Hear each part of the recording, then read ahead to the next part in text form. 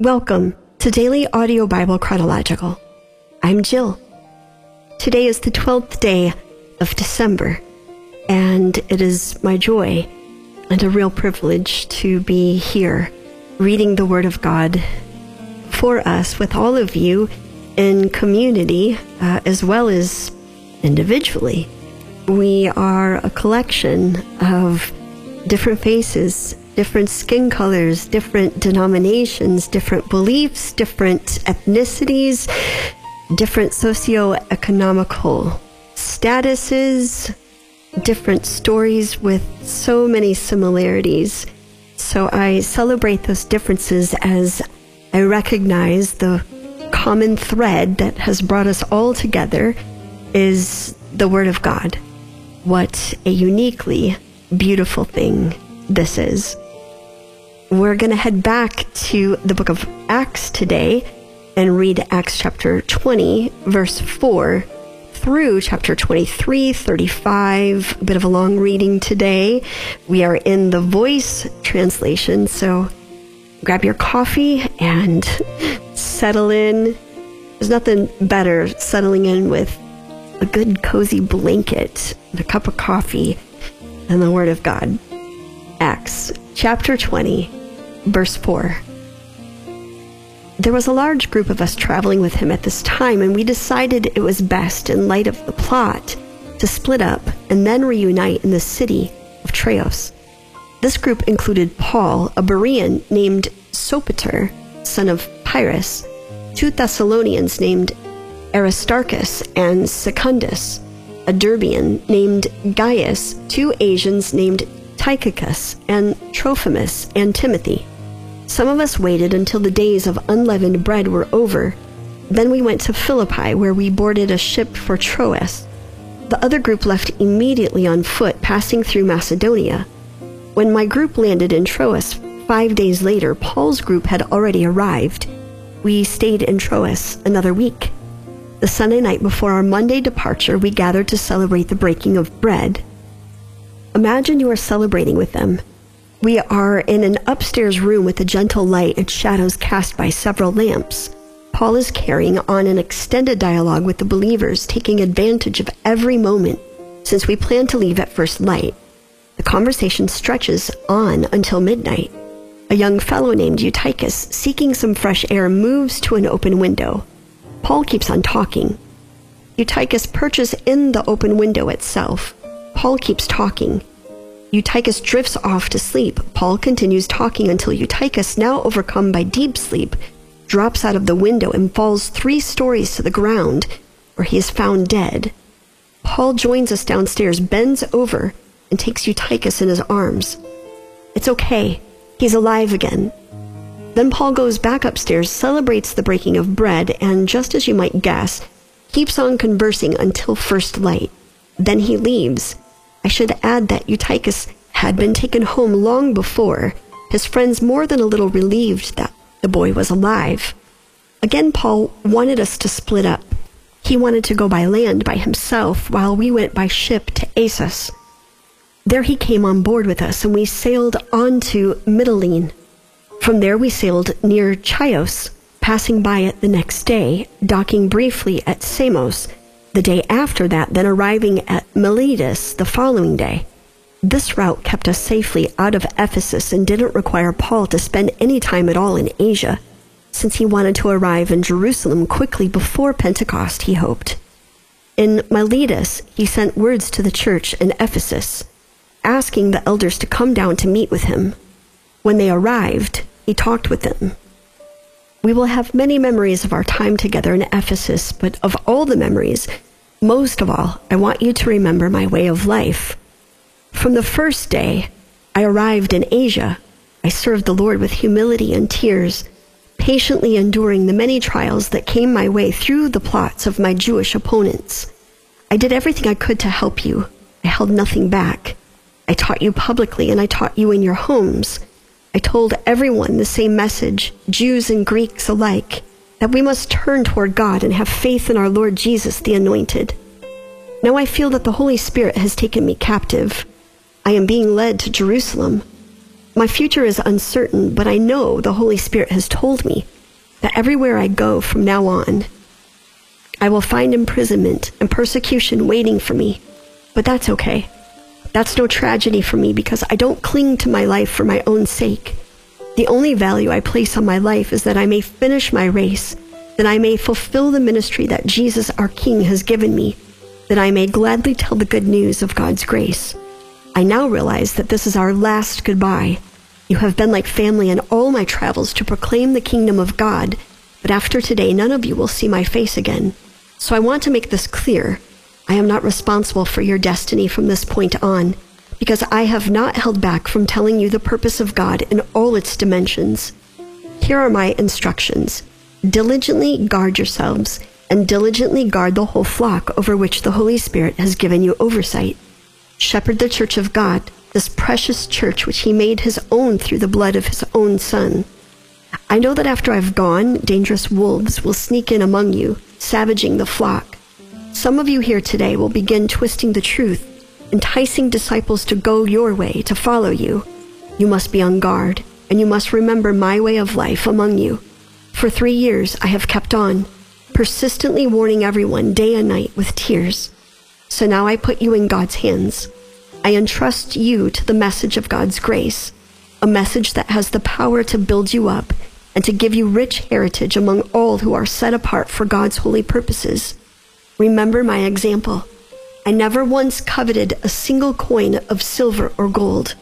I never looked twice at someone's fine clothing. No, you know this. I worked with my own 2 hands making tents, and I paid my own expenses and my companions' expenses as well. This is my last gift to you, this example of a way of life, a life of hard work, a life of helping the weak, a life that echoes every day those words of Jesus, our King, who said, "It's more blessed to give than to receive." Once again, imagine this scene. As Paul finishes speaking, he kneels down and we all join him kneeling. He prays and we all join him praying. There's the sound of weeping and then more still. One by one, we embrace Paul and kiss him. Our sadness multiplied because of his words about this being our last goodbye.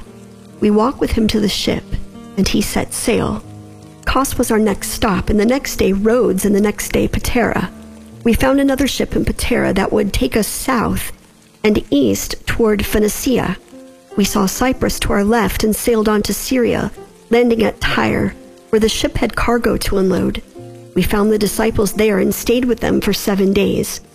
The Spirit moved them to tell Paul not to go on to Jerusalem, but the day came for our departure, and the whole community of disciples, including wives and children, escorted us outside the city. We knelt down together on the beach, prayed together, said farewell, and then parted company, the disciples returning to their homes, we sailing on. From Tyre, we docked at Ptolemais, where we met with the believers and spent a day with them. Then we moved on to Caesarea. In Caesarea, we stayed with Philip the evangelist, one of the 7. His 4 virgin daughters lived with him, each having the gift of prophecy. While we were with them, another gifted prophet named Agabus came north from Judea. He took Paul's belt and used it to bind his own feet and hands.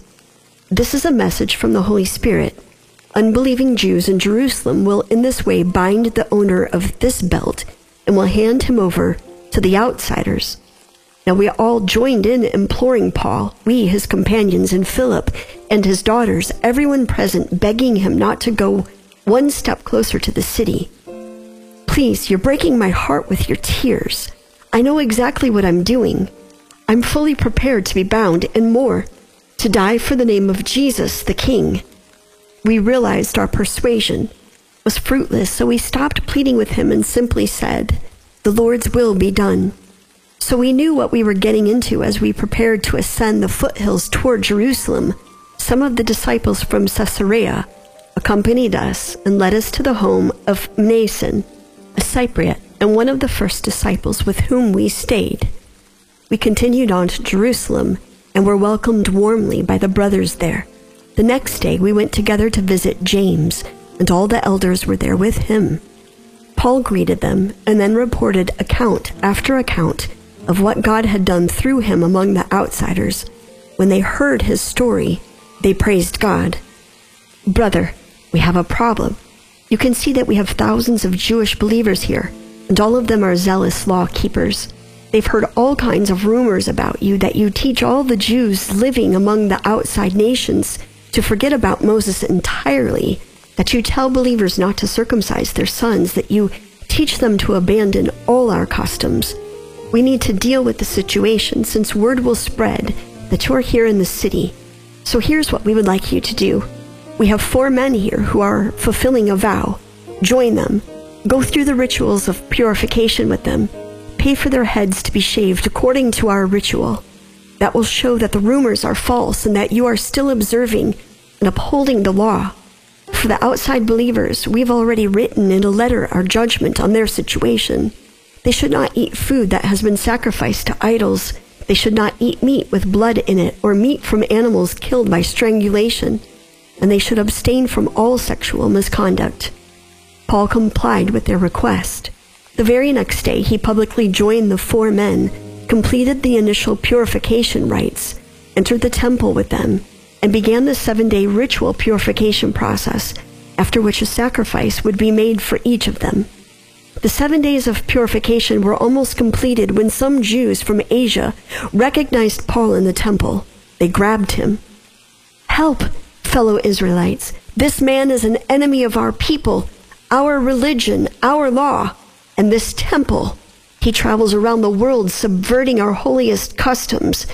He is at this moment desecrating this holy temple by bringing outsiders into the sacred place." In this accusation, they were confused. They had seen Paul elsewhere in the city with Trophimus, the Ephesian, and they assumed that one of his current companions was Trophimus. It was too late to clarify, though, because word spread, and soon a huge crowd rushed to the temple. They held Paul and dragged him from the temple and shut the doors behind them. They beat Paul, and it was clear they intended to kill him. By this time, word of the uproar reached the commandant of the Roman guard assigned to Jerusalem. He led a group of soldiers and officers to the scene. When the mob looked up and saw the soldiers running toward them, they stopped beating Paul.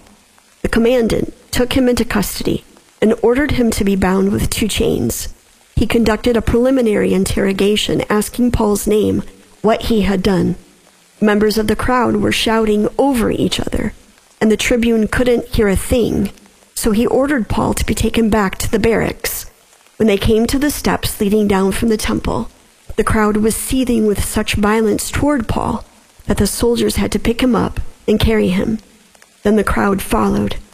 "Away with him! Away with him!" They were just leaving the temple area when Paul asked the commandant, "May I say something to you? Do you speak Greek? We thought you were that Egyptian who recently stirred a rebellion and led 4,000 assassins out into the desert. But if you speak Greek, then obviously you're not the person we supposed." "No, I'm a Jew originally from Tarsus in Cilicia. I'm a citizen from an important city. Please, I beg you, let me speak to the people." The commandant agreed, and Paul stood there on the steps, motioning for the people to be silent. The crowd settled down, and Paul spoke in their native tongue, Aramaic. "Brothers and fathers, please let me defend myself against these charges." When they heard him speaking Aramaic, a hush came over the crowd. "I am a Jew born in Tarsus in Cilicia. I was raised here in Jerusalem and was tutored in the great school of Gamaliel. My education trained me in the strict interpretation of the law of our ancestors, and I grew zealous for God just as all of you are today. I encountered a movement known as the Way, and I considered it a threat to our religion, so I persecuted it violently. I put both men and women in chains, had them imprisoned, and would have killed them, as the high priest and the entire council of elders will tell you. I received documentation from them to go to Damascus and work with the brothers there to arrest followers of the Way and bring them back to Jerusalem in chains so they could be properly punished. I was on my way to Damascus. It was about noon. Suddenly a powerful light shone around me and I fell to the ground. A voice spoke, "Saul, Saul, why do you persecute me?" I answered, "Who are you, Lord?" The voice replied, "I am Jesus of Nazareth, the one you persecute." My companions saw the light, but they didn't hear the voice. I asked, "What do you want me to do, Lord?" The Lord replied, "Get up and go to Damascus. You will be given your instructions there." Since the intense light had blinded me, my companions led me by the hand into Damascus. I was visited there by a devout man named Ananias, a law-keeping Jew who was well spoken of by all the Jews living in Damascus. He said, "Brother Saul, regain your sight." I could immediately see again, beginning with Ananias standing before me. Then he said, "You have been chosen by the God of our ancestors to know his will, to see the righteous one, and to hear the voice of God. You will tell the story of what you have seen and heard to the whole world. So now don't delay. Get up, be ceremonially cleansed through baptism, and have your sins washed away as you call on his name in prayer." I returned to Jerusalem, and I was praying here in the temple one day. I slipped into a trance and had a vision in which Jesus said to me, "Hurry, get out of Jerusalem fast. The people here will not receive your testimony about me." I replied, "But Lord, they all know that I went from synagogue to synagogue, imprisoning and beating everyone who believed in you. They knew what I was like and how I stood in approval of the execution of Stephen, your witness, when he was stoned. I even held the coats of those who actually stoned him."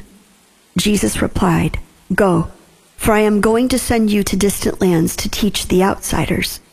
They were listening quietly up until he mentioned the outsiders. "Away with him! Such a man can't be allowed to remain here. Kill him! He must die!" Chaos broke out again. People were shouting, slamming their coats down on the ground, and throwing fistfuls of dust up in the air. The commandant ordered the soldiers to bring Paul to the barracks and flog him until he confessed to whatever he had done to stir up this outrage. Back at the barracks, as they tied him up with leather thongs, Paul spoke to a nearby officer. "Is this legal for you to flog a Roman citizen without a trial?" The officer went and spoke to the commandant. "What can you do about this? Do you know this fellow is a Roman citizen?" "What's this? Are you really a Roman citizen?" "Yes. I paid a small fortune for my citizenship. I was born a citizen." Hearing this, those who were about to start the flogging pulled back, and the commandant was concerned because he had arrested and bound a citizen without cause. He still needed to conduct an investigation to uncover the Jews' accusations against Paul. So the next day, he removed the ties on Paul and called a meeting with the chief priests and council of elders. He brought Paul in and had him stand before the group. Paul stared at the council and spoke, "Brothers, I have always lived my life to this very day with a clear conscience before God." Ananias the high priest signaled those standing near Paul to hit him on the mouth. "You hypocrite! God will slap you. How dare you sit in judgment and claim to represent the law, while you violate the law by ordering me to be struck for no reason? The nerve of you insulting the high priest of God." "I'm sorry, my brothers. I didn't realize this was the high priest. The law warns us to not curse the ruler of the people." Paul noticed that some members of the council were Sadducees and some were Pharisees, so he quickly spoke to the council. "Brothers, I am a Pharisee, born to a Pharisee. I am on trial because I have hope that the dead are raised." That got the two parties arguing with one another because the Sadducees say there is no such thing as resurrection, heavenly messengers, or spirits, and the Pharisees believe in all three. Soon these leaders were shouting, and some of the scholars from the party of the Pharisees rose to their feet. "There is nothing wrong with this man. Maybe he really has encountered a spirit or a heavenly messenger." The two parties were about to start throwing punches, and the commandant was afraid Paul would be torn to pieces. So he sent in his soldiers to intervene. They took Paul back into custody and returned him to their barracks. That night the Lord came near and spoke to him. "Keep up your courage, Paul. You have successfully told your story about me in Jerusalem, and soon you will do the same in Rome." That morning, a group of more than 40 Jewish opponents conspired to kill Paul. They bound themselves by an oath that they wouldn't eat or drink until he was dead. They told the chief priests and elders about their plan. "We've made an oath not to eat or drink until this man is dead. So you and the council must ask the commandant to bring Paul to meet with you. Tell him that you want to further investigate Paul's case. We'll get rid of the troublemaker on his way here." Now Paul had a nephew who heard about the planned ambush. He managed to gain entry into the barracks and alerted Paul. Paul called one of the officers. "Take this young man to the commandant. He has news the commandant needs to hear." The officer took him to the commandant. "The prisoner named Paul asked me to bring this man to you. He has some kind of information." The commandant led him away so they could speak in private. "What do you want to tell me?" "The Jewish council is going to ask you to bring Paul down to the council tomorrow, under the pretext that there will be a thorough examination. But don't agree to do it, because 40 assassins have bound themselves to an oath not to eat or drink until they've killed Paul. Their plan is in motion, and they're simply waiting for you to play your part." The commandant sent the young man home with these instructions. "Don't tell a soul that you've spoken with me." Then he called for 2 officers. "At 9 o'clock tonight, you will leave for Caesarea with 200 soldiers, 70 horsemen, and 200 spearmen. Have a mount for Paul to ride and conduct him safely to Felix, the governor." He wrote the following letter. "Commandant Claudius Lysias greets His Excellency Felix, governor. The accompanying prisoner was seized by Jews who were about to kill him. I learned he was a Roman citizen and intervened with the guard here to protect him. I arranged for a hearing before their council and learned that he was accused for reasons relating to the religious law, but that he had done nothing deserving imprisonment or execution. I was informed that a group was planning to assassinate him, so I sent him to you immediately. I will require his accusers to present their complaint before you." So the soldiers followed their orders and safely conducted Paul as far as Antipatris that night. The next day, the horsemen conducted him on to Caesarea as the foot soldiers returned to the barracks. The horsemen delivered the letter, and the prisoner to Felix, who read the letter. The only question Felix asked concerned the province of Paul's birth. When he learned Paul was from Cilicia, he said, "As soon as your accusers arrive, I will hear your case." He placed Paul under guard within Herod's headquarters.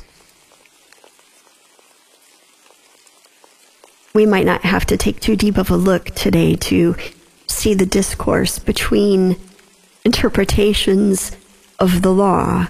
And if we zoom way out, it's likely that we could see that not too much has changed. Maybe people are not being physically flogged and beaten over differences of beliefs and interpretations in the sphere of our reach and our touch. But I might argue that there's much flogging verbally, much destroying of another person's spirit and even character in our differences. And the thing is, we believe we're doing it as a good work unto the Lord. Ouch. Oof. Oof.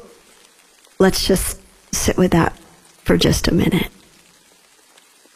Jesus, forgive us for how we have verbally crucified our own brothers and sisters in Christ, our own brothers and sisters who are your children as much as we are your children.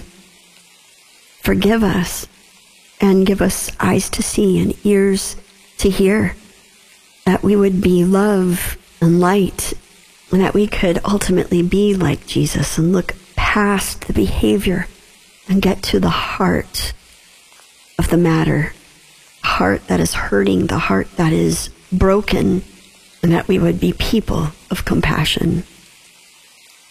Pray this now in the name of the Father, and the Son, and the Holy Spirit.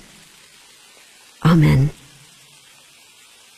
Daily Audio Bible, that's home base. Check it out. Take a look around. That's also the app.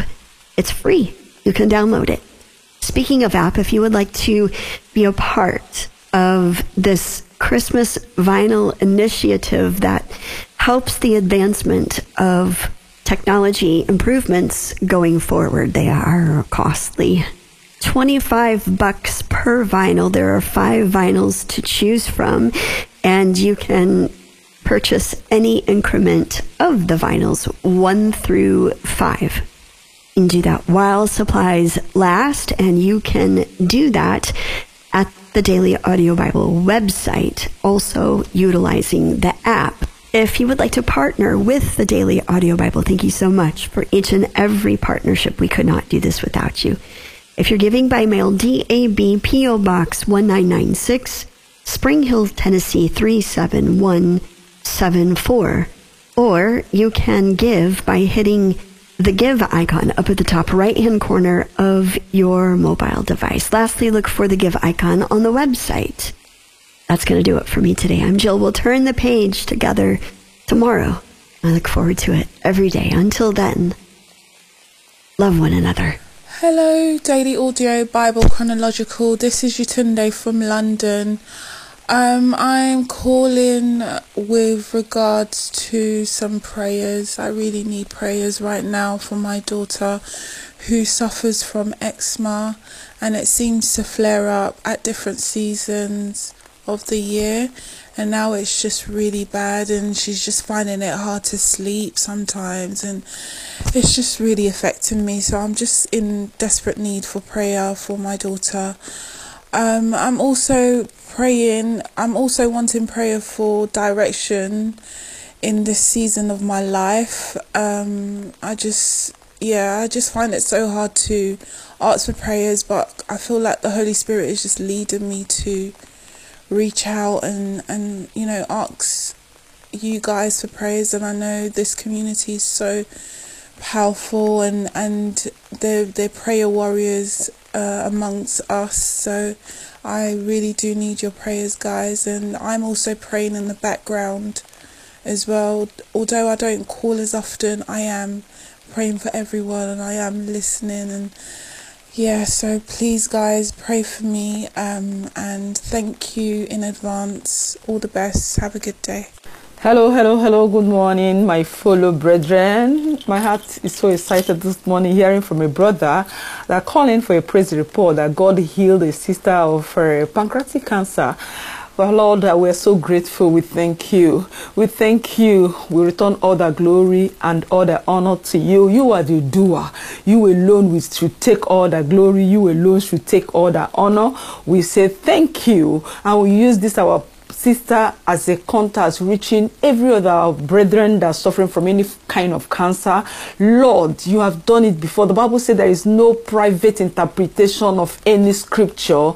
The proof that you have done it for someone means that you're going to do it again and again. Lord, we pray that every of our brethren that is suffering from cancer, that your hand of mercy will reach out to them in the name of Jesus. We cause cancer and we decree that they are healed from the crown of their head to the sole of their feet in the name of Jesus. Brethren, I want you to know that for every prayer point that has been mentioned here, we are praying. Even if we didn't call to pray, we are praying on the background, and that same God will reach out to each and every one of us in the name of Jesus. And I want to pray for every troubled marriages, that the hand of God will reach out to you. Every marriages here that are the age of breakthrough, that they let the hand of God reach out to restore in the name of Jesus. May God grant each spouse understanding to know that two can work together. Let your name be highly glorified. Hello, DABC. This is Ted from SoCal. Wanted to send a thank you for the prayers regarding the kidney donation process. Especially, I heard Nicole's and Manita's and Kingdom Singer Daniel's prayers. Thank you so much. It's actually something really special to hear you being prayed for directly when you're listening to the DABC and hearing that family come around you. Just a reminder on that, or a refresher. I am the donor to my friend who would be the recipient. He's the one with stage 4 kidney failure. And right now, I'm actually taking a pause as this thorough process has revealed a minor something on my kidney that I would be donating. So I'm going to take a step back and pursue that with my own private doctor. In the meantime, my wife also was a blood match, so she's moving through on the process to be a donor potentially to our friend. So prayers for my wife through that process. Thank you, family. Appreciate all the prayers.